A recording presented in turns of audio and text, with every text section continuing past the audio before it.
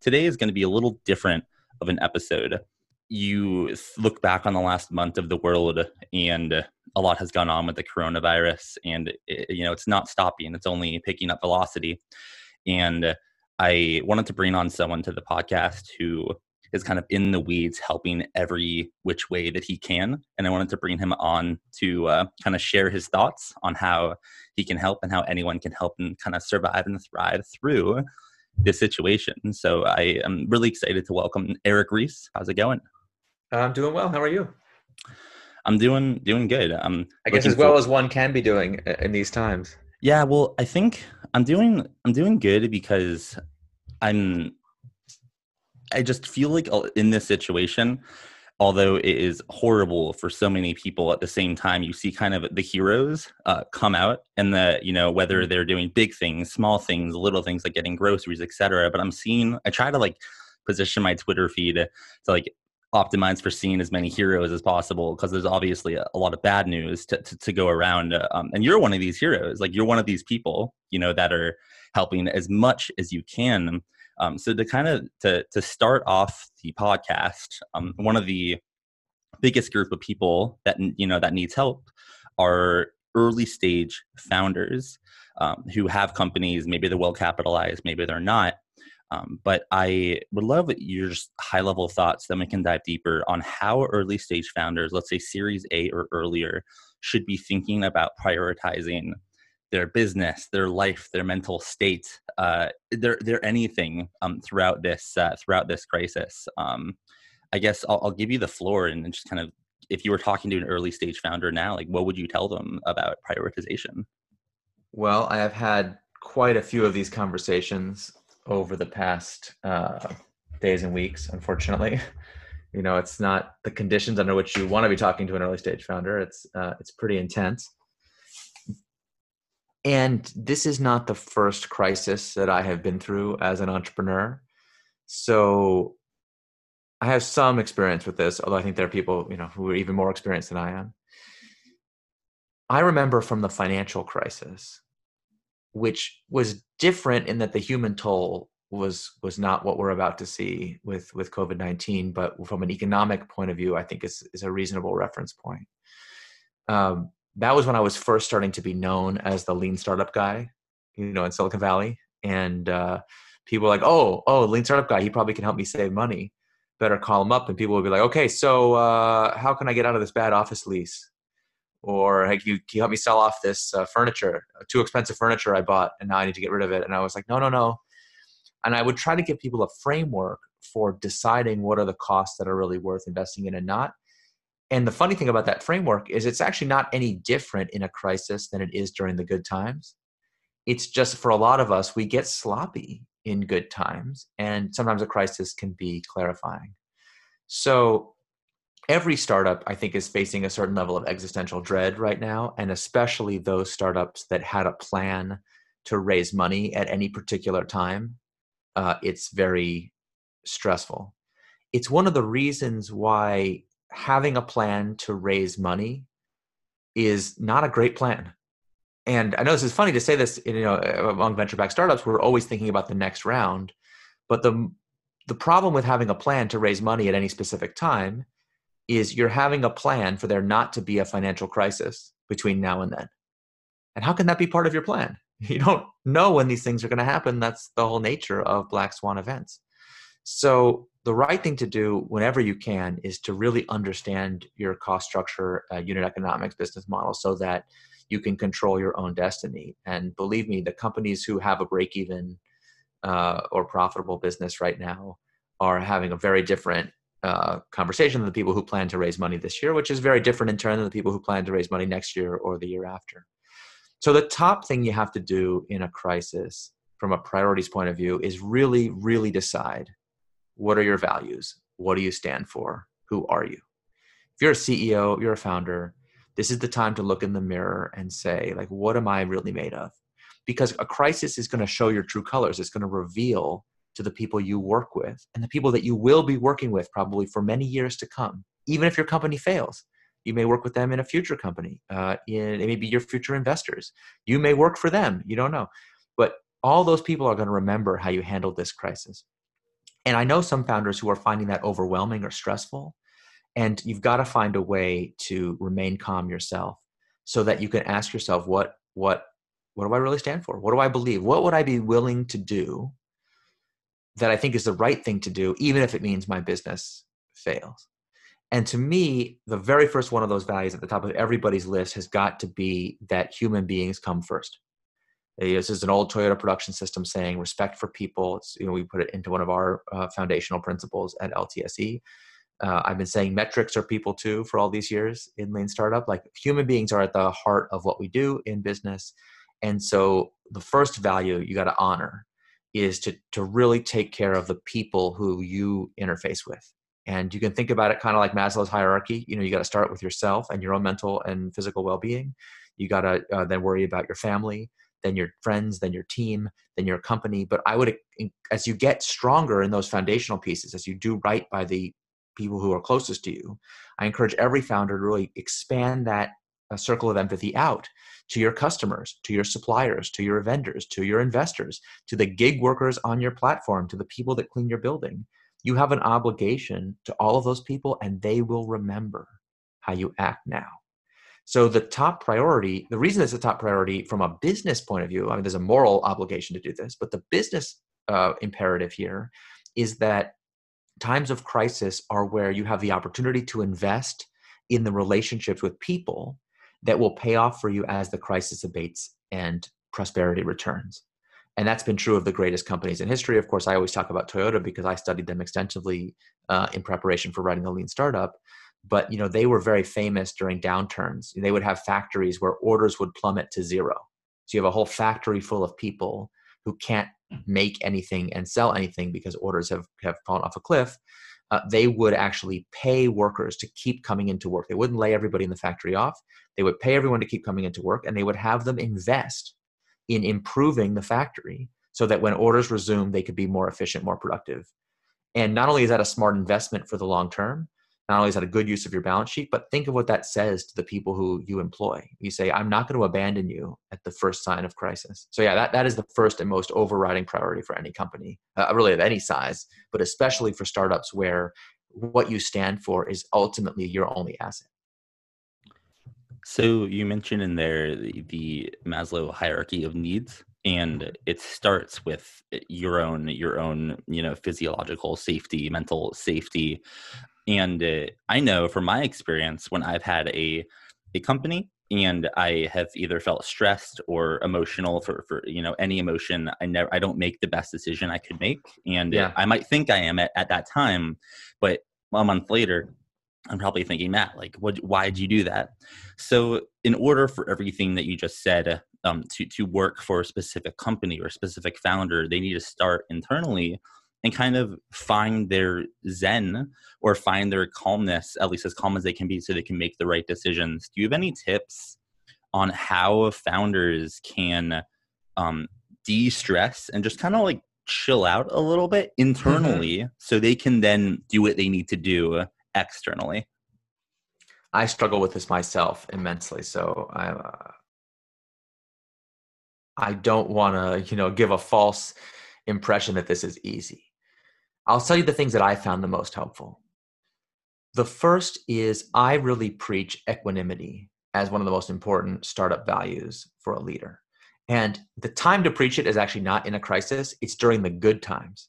You ask people on my team, they can't stand it because anything good happens to the company. I always say, well, let's have equanimity. Let's not get too high in the good times and therefore not get too down on the bad times, because the stuff that you get stressed about, you don't even know if it's good or bad.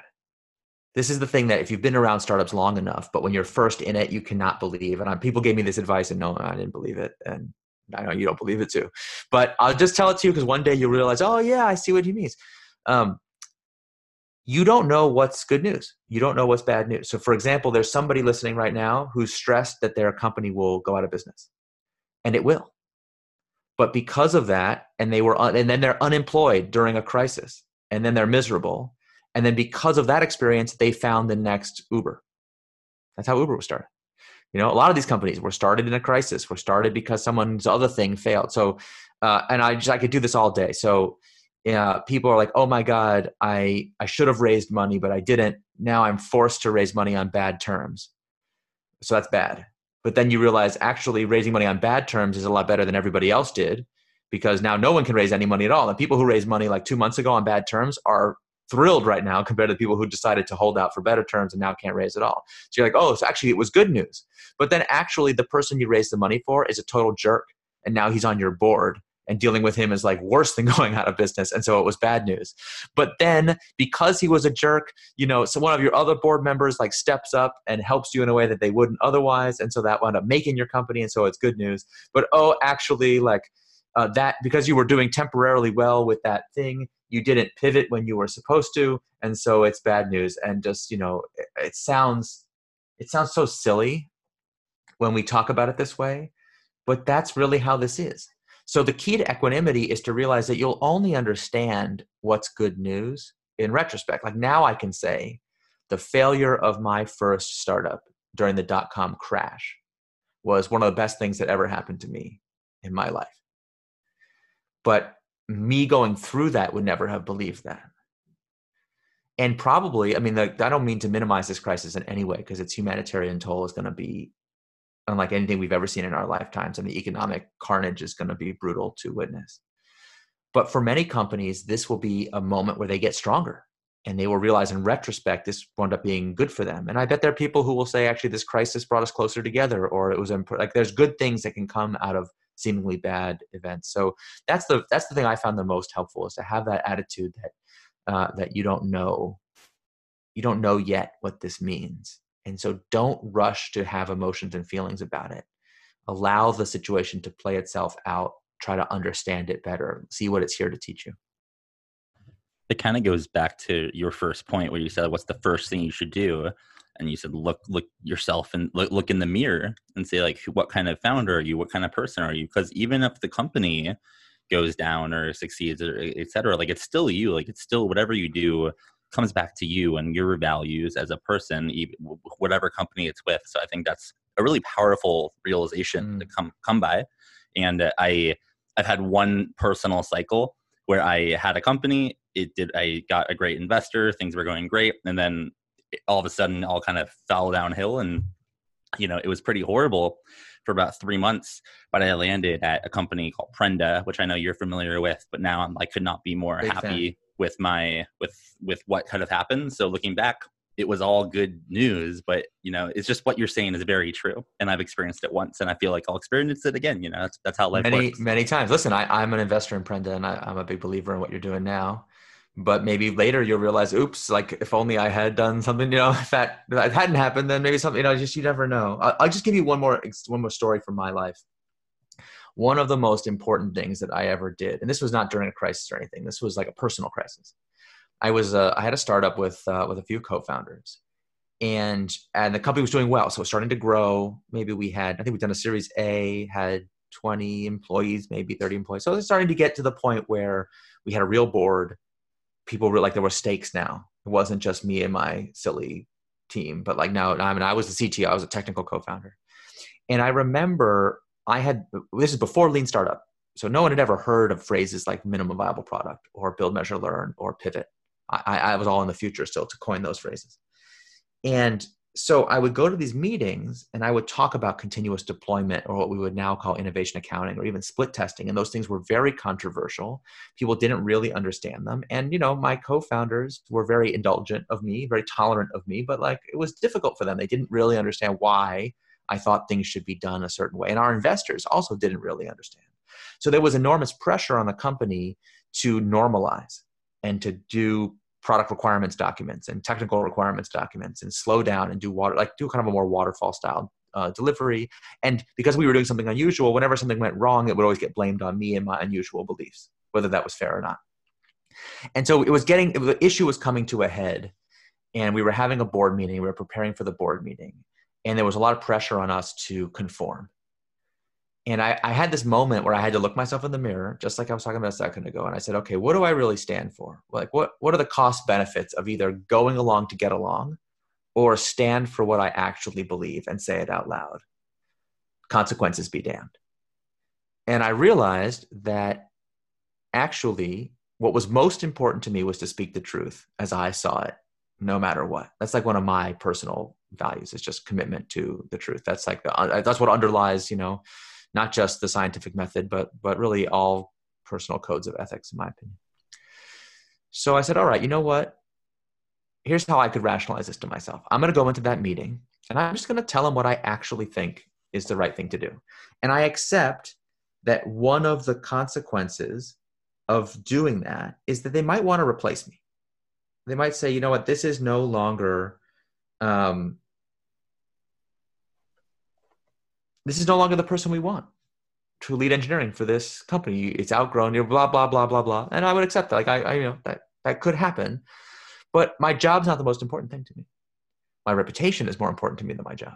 And one day in the future, even if they fire me, one day in the future, one of those people is going to be in a situation where like, oh man, it's a crisis. Who can we get that really believes in going fast no matter what? Getting customers involved no matter what, design centric no matter what. And they're like, you remember that guy we fired?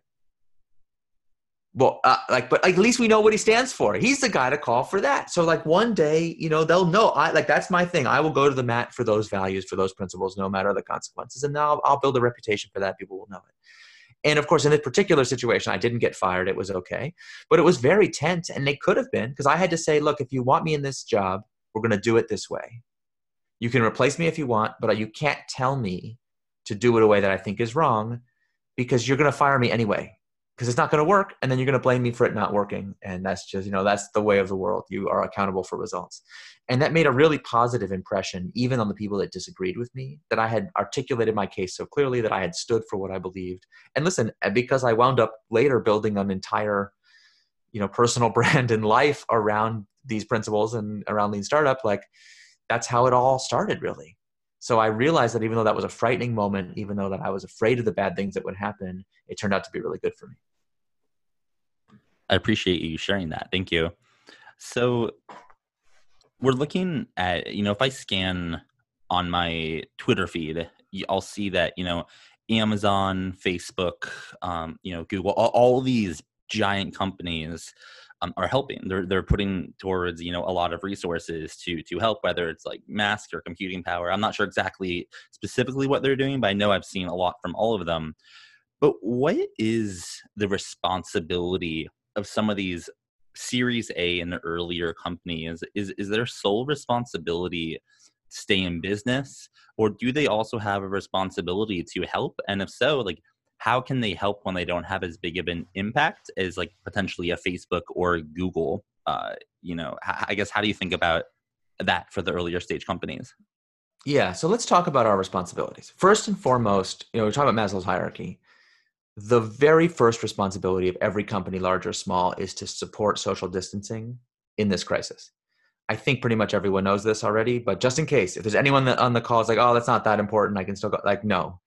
You have a responsibility right now, not only to practice this yourself, but to make sure your team is practicing it and to lobby your public officials for extreme social distancing measures. There are states and cities that are still not at shelter in place in the United States, which is unconscionable given the rate of mortality and spread that we are seeing. You can text COVID-19 to 50409. That's the ResistBot team. They have a flow that they'll walk you through. You can see what the restrictions that are in place in your jurisdiction are. And if it's not adequate, they will help you contact the officials that need to be lobbied. You can do that no matter what your size, and everyone has to do this. If you look at the stats, go check out Stop the Spread or any of these websites, Stop COVID Now. The models are brutal. For every infection we prevent today, we save 2,600 infections in 3 months. And if you haven't looked at flattenthecurve.com, you don't understand why we're trying to delay these infections, that this is a critical, critical time. We have only days to prevent our hospitals and heroic first responder infrastructure from being totally overwhelmed and unleashing a catastrophe the likes of which we cannot comprehend. So that is your first and foremost responsibility, and you need to do that. Once you've done that, then we can start to think about how do we take care of the people that we are responsible for. A lot of you who have investors have heard from your investors recently urging immediate layoffs and cost reductions. And the people who are not urging you to do that probably haven't lived through one of these cycles before, because it is true from an investment point of view, the companies that take early and decisive action to right-size their cost structure are more likely to survive than others. And that is cruel. It's a cruel world we live in. And so the first thing is, if you're going to put people first, you have to commit to be really transparent and honest with your team. And if you have to make reductions, to do it in the most compassionate way possible, where you really take care of those people. But another aspect of compassion and service that you can do to your employees right now is to provide secure employment. Psychologically, it is very, very, very stressful to not know if you're going to have a job, if you have a place or not. So the reason to right size and to get really clear about your financial picture is so that those people who you can afford to hold through this period, you can be honest with them and say, listen, I will not abandon you. Like, we are in this together. Let's figure out how to make this work. So do that exercise now. Do not put it off. There's a bunch of tools that can help you. LTSE makes a bunch. There's startuprunway.io. There's hiringplan.io. Captable.io are all tools that can help you kind of think through the consequences of financing and cash runway and the burn rate you're going to have with employees and stuff. So you got to do that. Do not outsource this to somebody else. Do not trust somebody else's analysis. Do not be like the guy from the TV show Silicon Valley, where there's like a whole joke where there's an investor who's like, you don't even know how your own bleeping company works. Like, don't be that guy. Understand this stuff. Don't have a CFO do it for you. Don't have a controller do it for you. Do it yourself. Then you can start to think about, all right, let's say you discover that you are not in a sustainable place. You can't raise money for whatever reason, and you don't have enough revenue to cover your shortfalls, and your company is now headed for, I think if you discover you have less than 18 months of runway, and when you do this analysis, now you have I would consider that to be a crisis level problem, a business crisis. I don't want to confuse it with the humanitarian crisis. And I would urge urgent action. So let's say you find that out. Oh no, it's terrible. Well, there are two ways to stop a business shortfall. You can reduce your costs, but you could also increase your revenues. So I really think the first and foremost thing to do is to give yourself a limited time window to try and right size with your current team. I'm not talking about more than a week or two. Most people can't afford more than that. But even a week, even 2 weeks, you'll be amazed how scarcity focuses the mind. And you may be willing to build MVPs and ship them that you just weren't willing to do before. I mean, in the good times when founders call me for advice and they're working on this product, I mean, I just talked to someone, a heartbreaking story. I talked to a founder who's working on an app that has to do with distance learning and relationships. And it's like perfect product for a world where everyone is stuck at home and can't leave the house, and it's not shipped. And I was like, oh, that's so painful. And they were working on it for 6 months. And I was like, are you going to rush it out? And they're like, no. They were like, I wish it was done, but it's not. So, oh, well. And I'm like, oh, well, no, you got to go. So, but guess what? They have plenty of money. So their runway is practically infinite, and they don't feel any sense of urgency, and they're going to miss this moment. It's one of these magical moments in business where you have the right kind of product for the right world. You know, imagine how incredible it must be to be at a place like Zoom right now, where the whole world is standardizing on your platform. If you haven't shipped, you can't have those opportunities. So people call me and they say, how do I get my team on board with going fast? They want to go slow. And I was just coaching a team through this right now. I was a landing page. We want to run an experiment, want to see if customers want it. And there was a question, should we get the landing page out today, or should we wait another day and make it even more perfect? And I was like, first of all, who are you talking to? What do you think I'm going to say? Yeah, I'm going to be the wait. Why even ask me the question? No, I'm not going to say wait. When was the last time anyone heard me say wait? Yeah, go delay. That's great. No, we got to go fast. And so I was like, what is the thing? What are you worried about? They were like, well, what if people overwhelm our service tomorrow because we haven't put these disclaimers on the website? I was like, that would be a great problem. They had a phone number on the site, and they were like, well, what if people call the number in overwhelming demand? We have to get that perfect. And they're like, well, therefore we have to take the number off the site, but therefore it's going to take an extra hour to redo the site. Therefore we can't even launch it because it doesn't make sense without the number. And I was like, guys, no one's going to call the number tomorrow. And if they do, that would be great. It's okay. And it just, in a crisis, you can kind of push that kind of stuff through in a way that is hard in the normal times. But now go back to theory. Why should it be different in a crisis? If something is waste, pure waste, why would you ever do it? And this is actually the origin of the build, measure, learn feedback loop. It's just whatever spending or resources you put against truly learning what is necessary to turn your ideas into reality and test if they're the right ones, that energy is valuable activity, and everything else is waste in good times and bad. And it's just in a crisis, I think we have the discipline and the urgency to really look critically at our expenses and say, you know what, are these fancy office chairs helping us learn faster? If they are, that's great. But if not, then why did we ever have them in the first place? And there'll be people on your team where you say, wait a minute, does this person really help us ship tests faster or not? And those are the hard moments when you realize you've kind of gone astray from the right principles in the first place. And now the crisis is revealing that mistake. But still, respect for the truth means acknowledge your mistake, pat yourself on the back for at least admitting it now, better late than never, and take action. Don't wait. So just as a little side note for people wondering about the podcast, I think a lot of people, I tell a lot of people to ask me, like, should I start a podcast? Should I start a podcast, et cetera? And for me, along with Eric is saying, I just emailed 30 people I wanted to have on. Like 4 of them responded saying yes. And like, that was the start of the podcast. It wasn't even no landing page, no anything. It's just these things, especially in these times where if you just put in the effort and you crank it up a little bit, you'll find something. And what you're saying, Eric, is that this isn't just doing it to do it. This is to increase revenue so you can decrease the chances of laying off your staff, right? This isn't just to do it, right? Isn't this as a counteract? So like, instead of reducing costs, this is raising revenue. That's right. And in a crisis, people are cutting back on their spending in so many ways. Like the macroeconomic reality of depressions is that my spending is your revenue and vice versa. So if everyone cuts back on their spending, everyone's revenue contracts, then everyone cuts back on their spending more. And it's actually a vicious cycle that the whole economy can get into. And if you've never studied depression economics, it's disturbing, but that requires government action. The flip side of everyone trying to save money is products that help people save money are all of a sudden a lot more valuable today than they were before. So maybe that's the kind of pivot you have to make. Maybe you were trying to help people with a nice to have problem, and now you can help them with an urgent problem instead. And so, again, it all comes back to people first. If you haven't called every partner of yours and just ask them how they're doing, then shame on you. If you haven't called every customer that you can, like, get them on the phone, just call customers and just like, hi, I heard it's a crisis. We're all in the same crisis together. I just want to see how you're doing. Give yourself the opportunity to have those conversations. And in the course of those conversations, you'll probably learn a ton about what your customers actually need. Maybe not what they told you they needed before, but now there's something new that you can do. You can jump into action and try to find new sources of revenue, new ways to keep your company afloat. And you owe it to yourself and to your team to try that before you jump straight to layoffs. Don't delude yourself. Don't let it go on for months, but I think a week or two, most people can afford to do.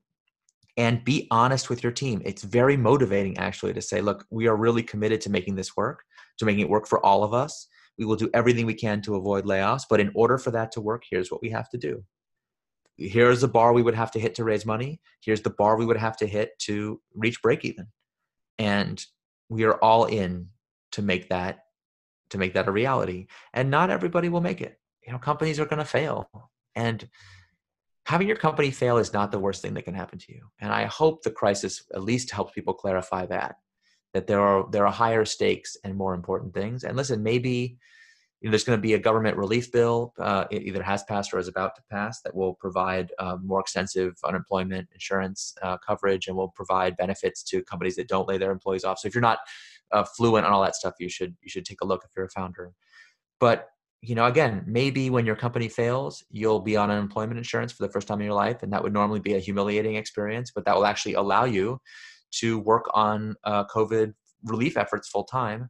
That's some of the best networking in the whole world, to be in the trenches with other incredible people trying to solve the problem. And maybe that will ultimately, not only be personally satisfying and make you feel like you're doing the morally right thing, maybe that will also create business opportunities for you in the future. So even if the worst happens, it's not the worst. Right? The worst is someone you love, falling ill to this virus. The worst is the humanitarian disaster that's befalling those who are less privileged than we are.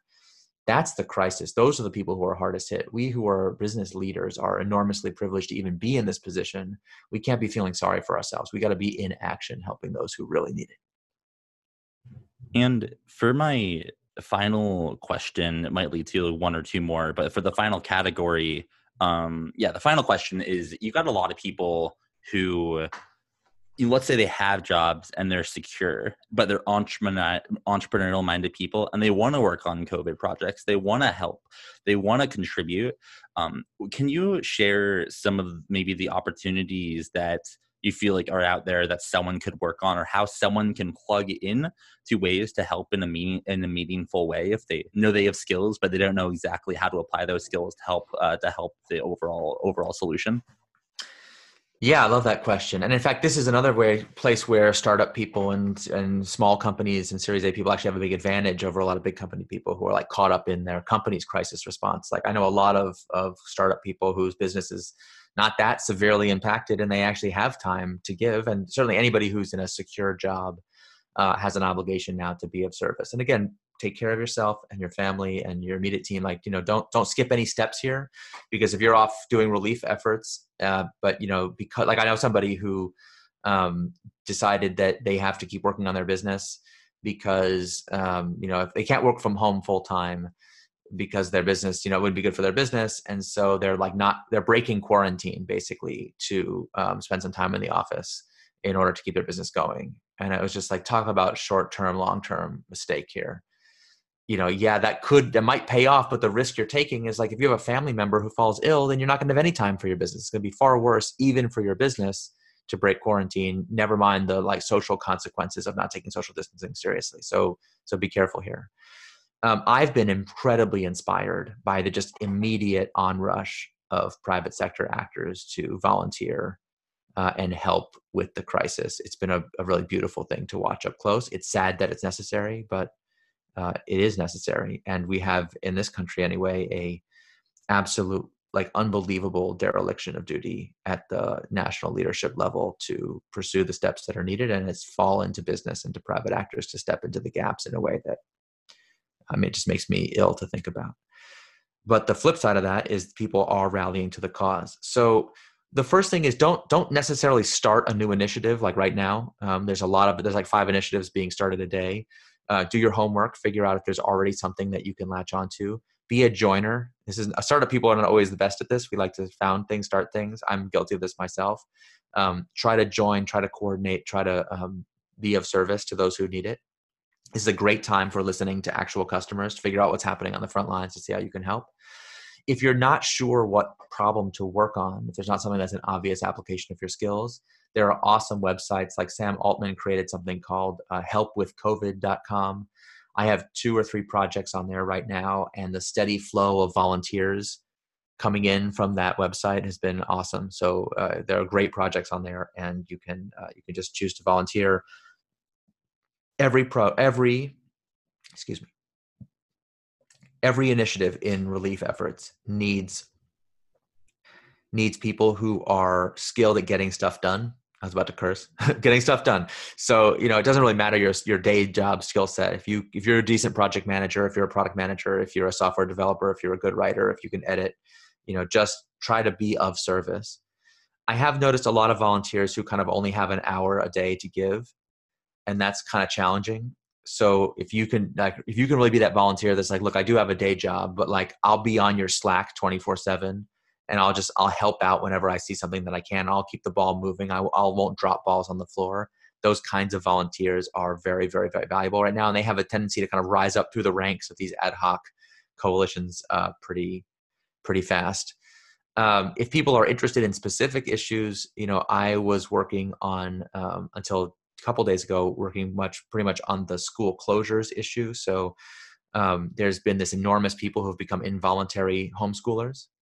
And I know something about that. So I've been trying to help organize relief efforts for parents and families. There's a hotline. There's a lot of resources. It's all on schoolclosures.org. We have probably 85 volunteers now working on that and just doing amazing things. Definitely always could use more help. And that's a nice problem because it's super tractable. It's 100% solvable. It's intense, but and we've moved beyond just like distance education. And there's like people who can't get food because they used the food schools are used for food distribution and a bunch of other humanitarian purposes that are now not functioning. So that's been very heartening to see people work on that.